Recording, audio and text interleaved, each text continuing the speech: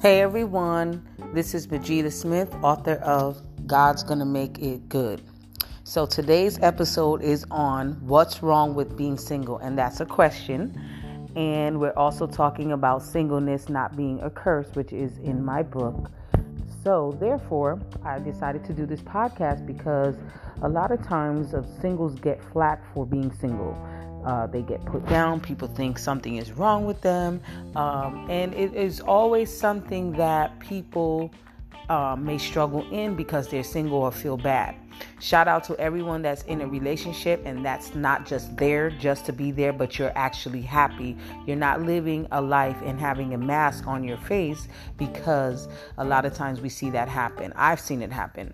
So the reason why some people are single, and this is just my opinion, you can comment and let me know what you think, is sometimes people have standards, and that is a very good thing.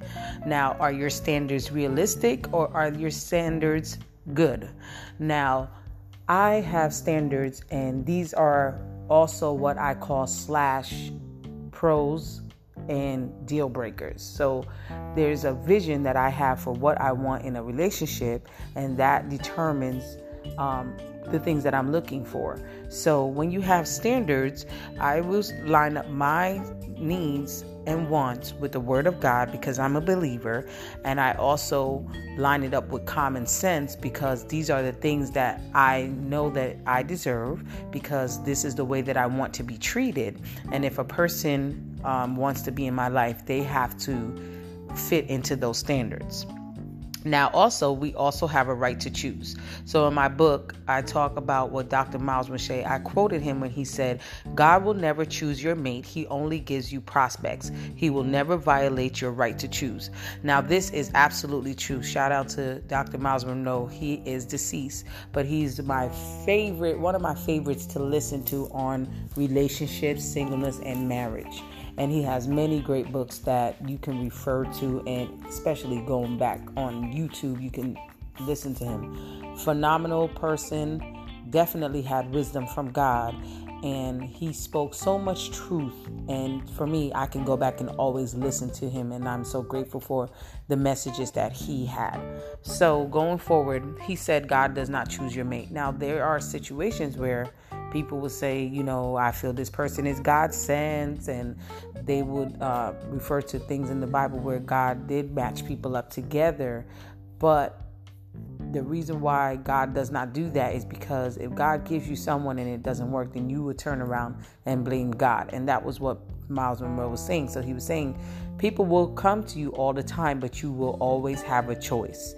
And then he talked about when God joins the people together and he blesses the marriage, then you know that is blessed of God. Certain things about the person might show you that is blessed of God, but God does not choose. You actually have to choose to be in a relationship. When they ask you to marry, you have to accept it.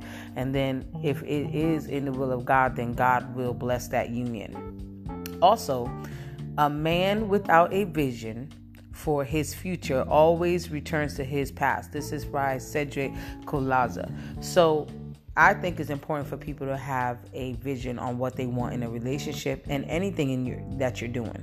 So that way, if it's not going right, then maybe it's things that you need to work on to get the vision to go the way you want it to. So if two people are coming together, man and woman, in a relationship, they can say, okay, this is a problem. This is a problem. We need to work on this. How can we fix this? That's where you guys come together and compromise. Another reason why some people are single is maybe they're looking for a certain type. I have found that the type that I wanted in the past was not the type that was good for me.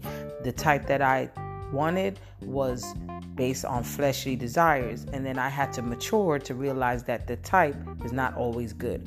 So now I'm looking for the person that I feel God has for me. Now I am waiting to be found by that person, but not everybody who finds you and comes to you is who you should choose and who you should tolerate. If they're not a good person to you, they're not treating you with respect, they're not, again, going with your standards, then that's not a good person to be with. Sometimes people are tired of foolishness. That is one of my favorite words, foolishness. When people do unnecessary things in a relationship and do things to be selfish and cause hurt and harm to people, those are people who I will avoid. Now, also, a lot of times people are playing games. So sometimes people get frustrated in the dating world and they get tired of the games. A lot of times people are counterfeit. They present representative. They present who they think you want. And then when they start really being themselves, you realize that's not the person who you really want. Also, there are a lot of people that are hurting and disappointed due to relationships. So sometimes people get annoyed and they say, I just can't be bothered. I don't want to be in a relationship. I just want to be by myself. I can't be bothered. That's understandable. Let them be. Let them have their time to heal. Healing is important. Healing is a process, and it looks different for different people. Also, sometimes people have matured and realized peace by myself is better than being in bad company and having bad companionship. Who wants to be in a relationship and be unhappy? I meet people all the time. I counsel people that say, I'm with this person years and years unhappy. You have a choice in what you tolerate.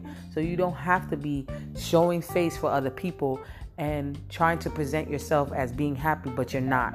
It's better to have peace of mind than be in a relationship that's bad.